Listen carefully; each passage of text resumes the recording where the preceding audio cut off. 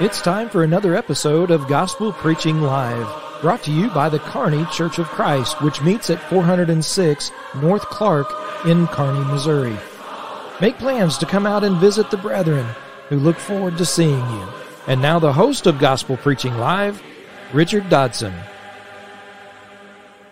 Welcome to Gospel Preaching Live. My name is Richard Dodson, and I am the minister working with the Kearney, Missouri Church of Christ. If you're ever in the area, we would sure love for you to come and visit with us. In the meantime, Gospel Preaching Live, which is why we are here this evening, comes to you every Sunday evening at 6 p.m., and that's Central Time. And then every Thursday evening at 7 p.m., that's Lord willing. And so if you ever have the opportunity to tune us in on Facebook and YouTube at that time, you can watch it live.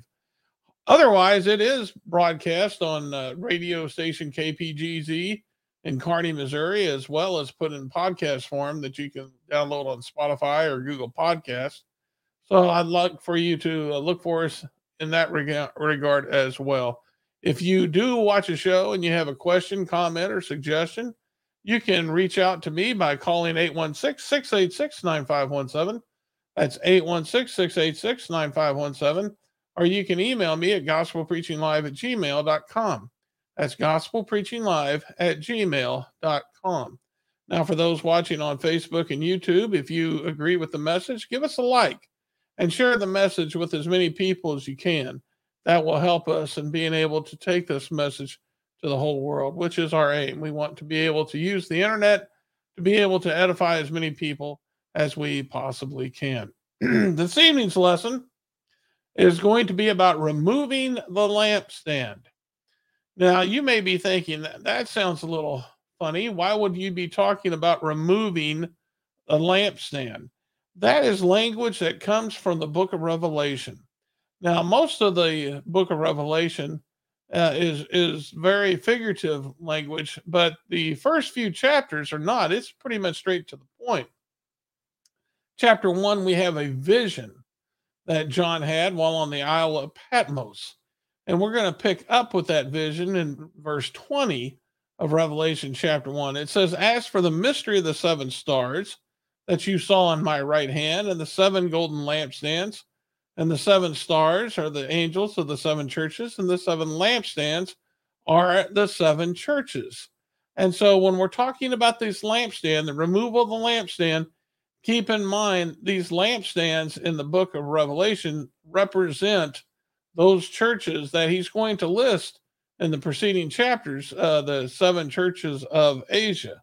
And then in chapter 2 and verse 5, we see the first of the admonitions given to one of the churches. This is the one in Ephesus, in how they were doing everything they were supposed to be doing, but they had left their first love. And in verse 5, he says, "Remember, therefore, from where you have fallen, repent and do the works you did at first. If not, I will come to you and remove your lampstand from its place unless you repent." Now you know why I'm calling it removing your lampstand. What happens when Jesus removes the lampstand? That's what I have often wondered. What takes place if he removes the lampstand? And we're going to talk about that. That'll be our first point in the lesson. But needless to say, it has something to do with our identity as a local church, the church belonging to Jesus Christ, the church that Jesus Christ built. He's going to remove that lampstand, meaning that we would not be identified as one of his churches, at least acknowledged by him. And so that's something that we have to keep in mind when we're talking about removing the lampstand based on Revelation. That's a very serious thing. And so we have to wonder what's involved if we're no longer identified because we don't repent. What's involved if we don't repent with the removal of the lampstand? Well, when we're thinking about the identity of church, we got to really look and focus on what the church identifying marks are. And one of them is what they believe and teach. In 1 Timothy 3:15, it is described, the church is, as the pillar and foundation of the truth.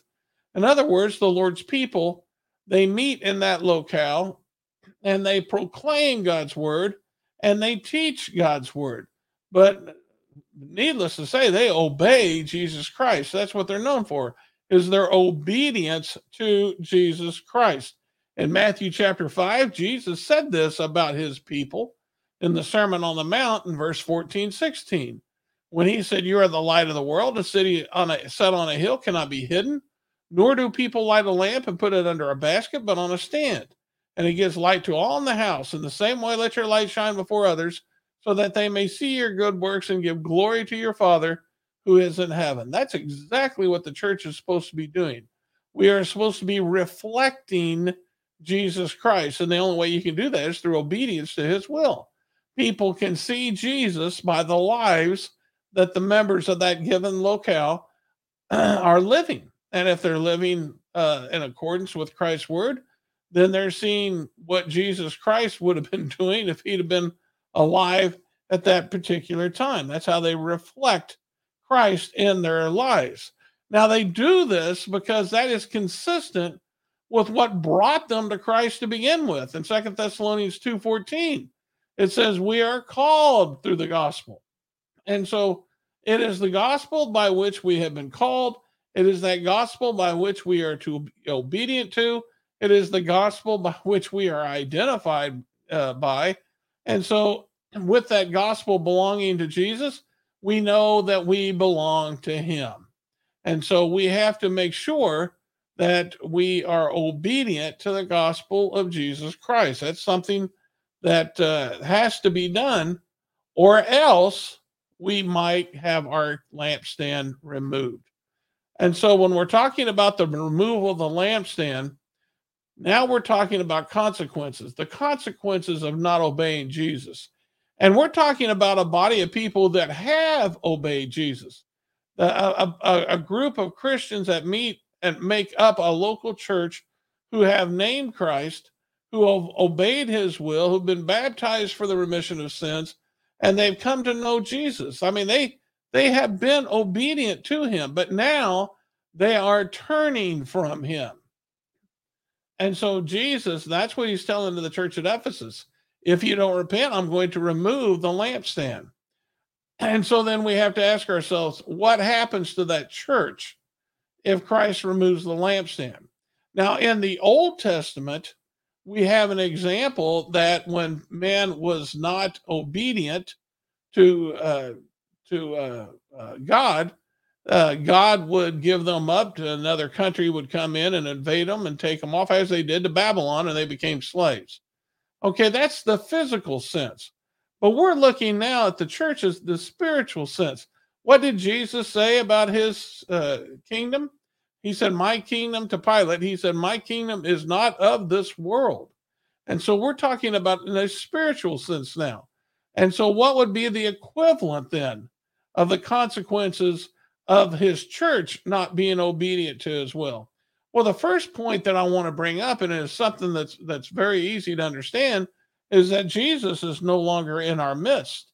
And we have to think about what that means. If Jesus is no longer with us, then he's no longer in fellowship with us. And that's something that's very important for us to understand. He's no longer with us. In Revelation 1, verse 12 through 13, when it talks about those lampstands, notice what's said about it. He said, "I turned to see the voice that was speaking to me, and on turning, I saw 7 golden lampstands, and in the midst of the lampstands, one like the Son of Man." That's Jesus. And so he was in the midst of the lampstands. If we want Jesus to be in our midst, then we're going to have to be obedient to his will. If not, he'll remove the lampstand. In Colossians chapter 1 and verse 18 through 19, notice what's said here in this passage when it talks about Jesus as being the head of the body, the church, the beginning of the firstborn from the dead, and everything he might have preeminent, might be preeminent. And then it says, "For in him all the fullness of God was pleased to dwell." Okay, so now we're talking about that midst again.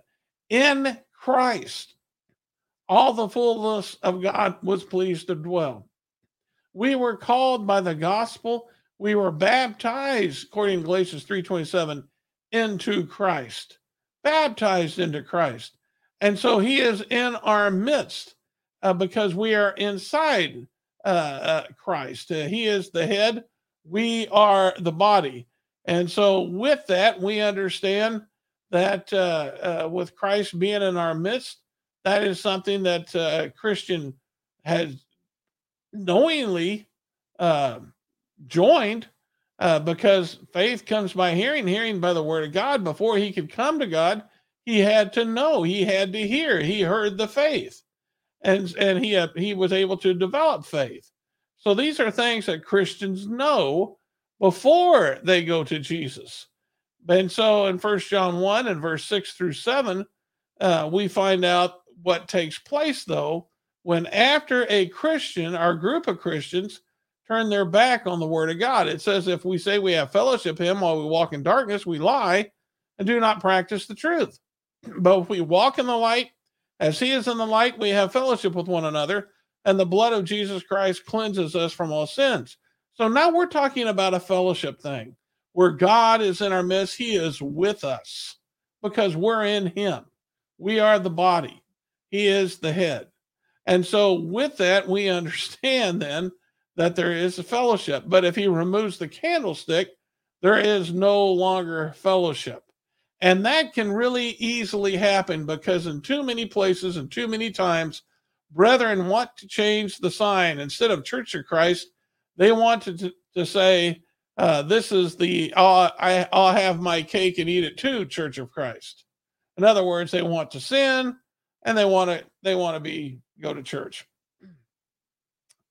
That's not what happened at Ephesus. Notice they were doing everything right. If you read what happened to the church there in Ephesus, they were doing everything right. But Jesus rebuked them because they left their first love. And it was because their heart wasn't right, he was going to remove the candlestick. Just that one thing. And so we have to be very careful as a local church of Christ, a local church that the Lord owns, that he is walking in our midst and with us and in fellowship with us. If we don't want him to remove that candlestick, we have to be obedient to his truth. Now, the second point is much different. And this is something we really need to think about before we choose to turn our backs on the word of God. Jesus, if he removes the candlestick, will no longer nurture and discipline us. Now, you may be saying to yourself, well, what's the so what about that? There's a lot to that. This has serious consequences if we are no longer nurtured and disciplined by God. Now, notice what Ephesians chapter 4, verse 10 through 14 says. It says about Jesus that he gave the apostles and the prophets, the evangelists, shepherds, and teachers to equip the saints for the work of the ministry, for the building up of the body of Christ, until we attain to the unity of the faith and the knowledge of the Son of God. Those are the things that he gave. He gave us teachers. And why? To build us up. And what is the purpose of building us up? He goes on in this passage and says this. He says, so that we may no longer be children, tossed to and fro by the waves and carried about too by every wind of doctrine, by human cunning, by craftiness and deceitful schemes. In other words, we're going to be stable. We'll be able to find out and know where we stand spiritually. We're not going to be deceived by those evil deceivers who tried to fool us. We're going to be able to figure that out. Someone without Christ, without that teaching, well, they're like being out on the ocean. You're going to be just tossed back and forth by the waves, and you don't know where you're going to end up. That's the same way it is for someone who is out on their own without Christ. They're like being stuck out on the ocean, being tossed by the waves, and that's not something that we would want. Now, before you think that the Lord would ever not want to teach people in his church, remember, we're talking about those whom he's given up on. He's removing the candlestick. And we can see this is something that happened even in the Old Testament.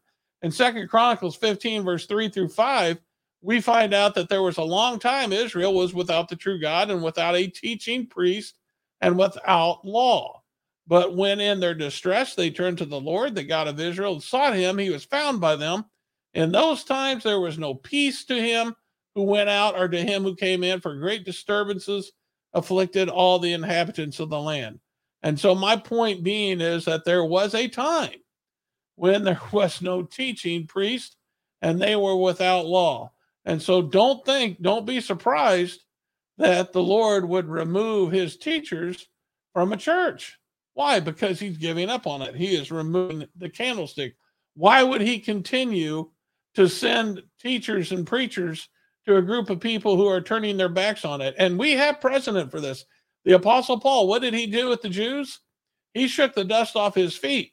And he told them, he said, look, he goes, you count yourself unworthy of eternal life. I'm turning to the Gentiles. So this is something that has happened.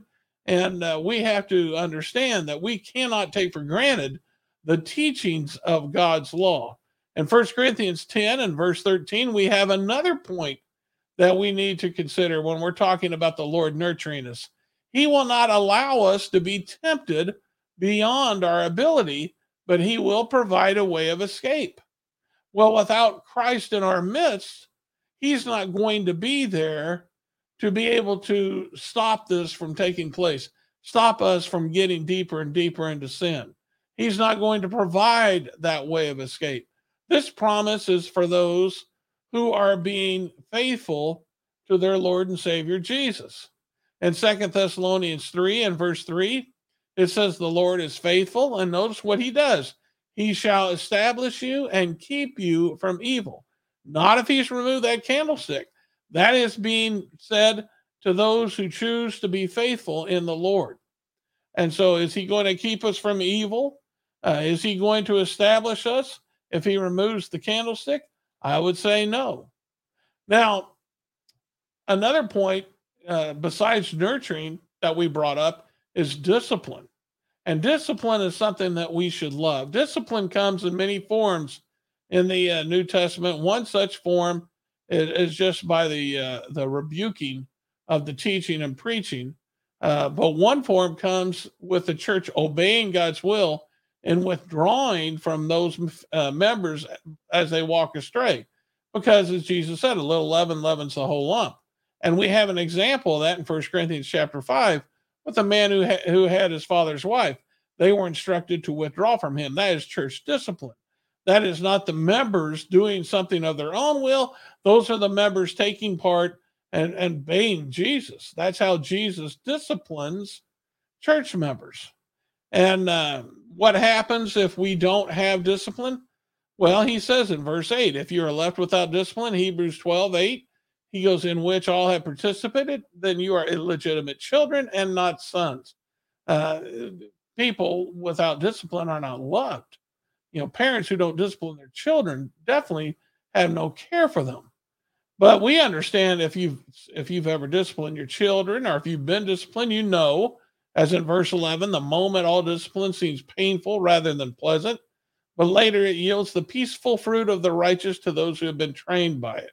And so this is what the Lord does. The Lord disciplines us, and by our obedience to him, we understand that even withdrawing a fellowship can be a form of discipline in order to be able to bear peaceful fruit of righteousness.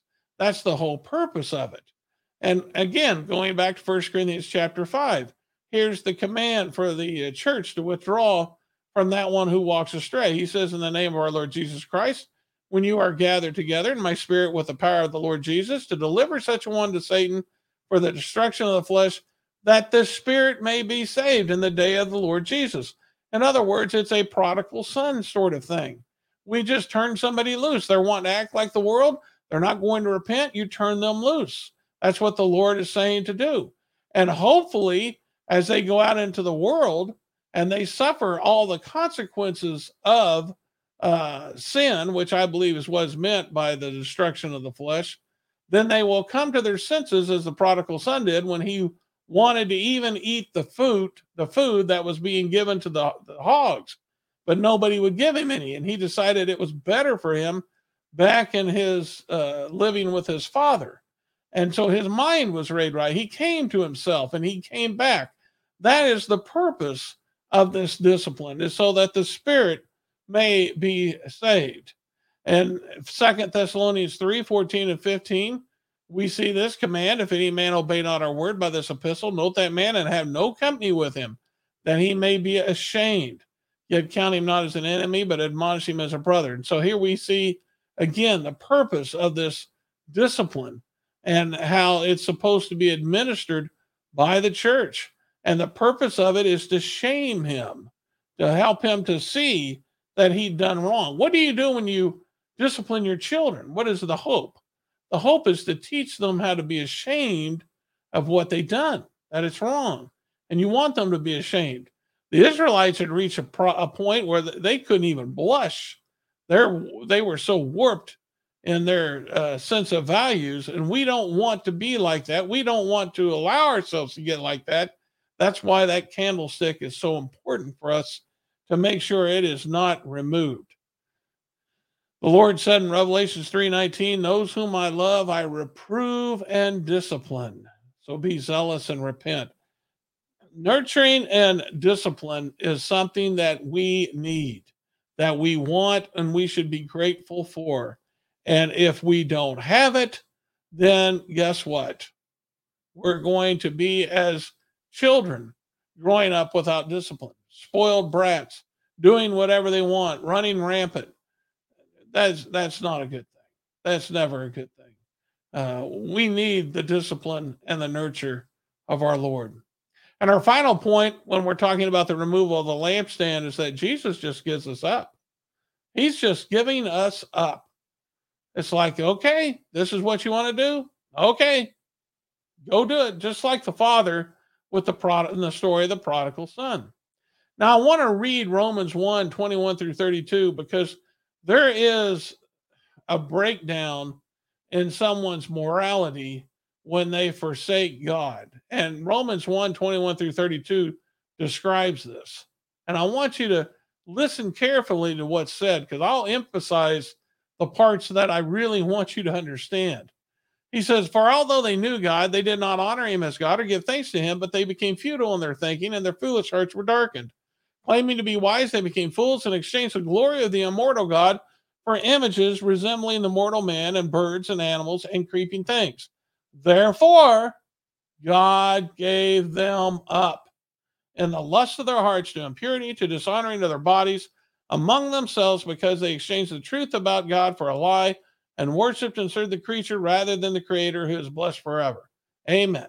For this reason, God gave them up to dishonorable passions. For their women exchanged natural relations for those that are contrary to nature, and the men likewise gave up natural relations with women, and were consumed with passion for one another, men committing shameless acts with men, and receiving in themselves the due penalty for their error. And since they did not see fit to acknowledge God, God gave them up to a debased mind to do what ought not to be done. They were filled with all manner of unrighteousness, evil, covetousness, malice. They were all full of envy, murder, strife, deceit, maliciousness. They are gossips, slanderers, haters of God, insolent, haughty, boastful, inventors of evil, disobedient to parents, foolish, faithless, heartless, ruthless. And though they know God's righteous decree that those who practice such things deserve to die, they not only do them, but they give approval to those who practice them. That's a lot for me to read, but I just wanted to read that to emphasize to you that there does come a time when God gives them up. And once he gives them up, there's no nurturing, there's no discipline, and you're left to just run rampant. And what happens? Sin. Sin gets worse and worse because there's no rudder in your life. There's nothing to direct your path. And so that's a very, very scary thing. In 2 Thessalonians 2:11 through 14, it makes it very clear what can take place if you do not receive the love of the truth. Now that's, I believe, in verse 10, where it talks about the love of the truth. And you can read that in 2 Thessalonians 2. But notice what he says, therefore, since they didn't receive the love of the truth, God sends them a strong delusion so that they may believe what is false, in order that all may be condemned who did not believe the truth, but had pleasure in unrighteousness. In other words, your conscience can become so warped that you'll believe a lie, and you'll believe it heartily with all your heart. And that's a scary thing. What happens when you start believing a lie? I think Hebrews 6:4-6 applies to this when it says, it is impossible in the case of those who have once been enlightened, who have tasted the heavenly gift, who have shared in the heavenly spirit, and have tasted the goodness of the word of God and the powers of the age to come, and then fallen away, to restore them again to repentance, seeing they are crucifying once again the Son of God to their own harm, and holding him up to be contempt. In other words, you're crucifying Jesus all over again. You've rejected him. And so you believe a lie. You believe that strong delusion. And the scriptures are saying it's impossible to bring you back because you have convinced yourself of this lie. And one scary passage that goes along with this is in 1 Timothy 4 and verse 1 and 2, when it talks about the Spirit speaking expressly that in latter times some shall depart from the faith, giving heed to seducing spirits and doctrines of devils, speaking lies and hypocrisy, having their conscience seared with a hot iron. When you sear your conscience, it's like searing your, you see a brand put on cows, or even sometimes, I guess today, sometimes people are branding themselves. If you take a hot brand and brand yourself, you're searing the nerve endings on whatever you're branding. And you're not going to be able to, once it heals, you're not going to be able to feel it. There'll be a scar there and you won't feel it because the nerve endings have been destroyed. And this is talking about the same thing, but it's talking about happening to your conscience. And so if the word of God cannot affect your conscience because you've seared it with a hot iron, then it's going to be impossible to bring you back to Jesus. And that is a scary thing. So what I exhort for everyone is the church that they belong to is to work hard, be faithful, and make sure you work to the point that Christ does not remove the lampstand. You need that. You need Jesus. You need to be in fellowship with him. You need his nurture and his discipline, and you don't want him giving up on you. That's something that's very, very important. Okay, that's the lesson for this evening. I hope it's been beneficial to you. If you are ever in the Kearney, Missouri area, we'd sure like to see you. Why don't you come visit us? We meet at 9:30 Sunday mornings for Bible study, 10:30 for worship, and we are at 406 North Clark in Kearney, Missouri. And you can learn all about the church by going to kearneychurch.com. If you like this lesson, you can hear more like this by tuning to KPGZ 102.7 FM every Sunday morning at 7 a.m. Central Time. And if you live outside the Kearney area, then you'll be able to download their app on your mobile device, and you can listen to the sermons that way. Now, I do want to make a note that as of the first of the year, once it's 2024, they are moving us to the 8 o'clock time slot. We'll be at 8 a.m. instead of 7 a.m. So take note of that. Now, Berean Spirits is an internet show that I'm a part of with two other preachers, and we get together every Thursday morning at 10 a.m. Central Time, and we try to study a topic each week as the Bereans did. If you're on Facebook and YouTube and you want to take part, go to kearneychurch.com, press on the Berean Spirits app, and you can make comments in the comment section, and we will incorporate that on the show. If you can't join us live on Facebook and Berean Spirits, we leave that up so you can watch past episodes. But now we also publish this on Spotify and Google Podcasts as a podcast format, so you can download those anytime you wish. And that also applies to this Gospel Preaching Live. It is also put in Google Podcast and Spotify as well. All right, that's all I have for you. Lord willing, I hope to come to you again this Thursday evening at 7 p.m. Until then, remember, this is the day the Lord has made. Let's rejoice in it and be glad. This has been Gospel Preaching Live. Join us each week as truth is taught, faith is examined, and beliefs are challenged.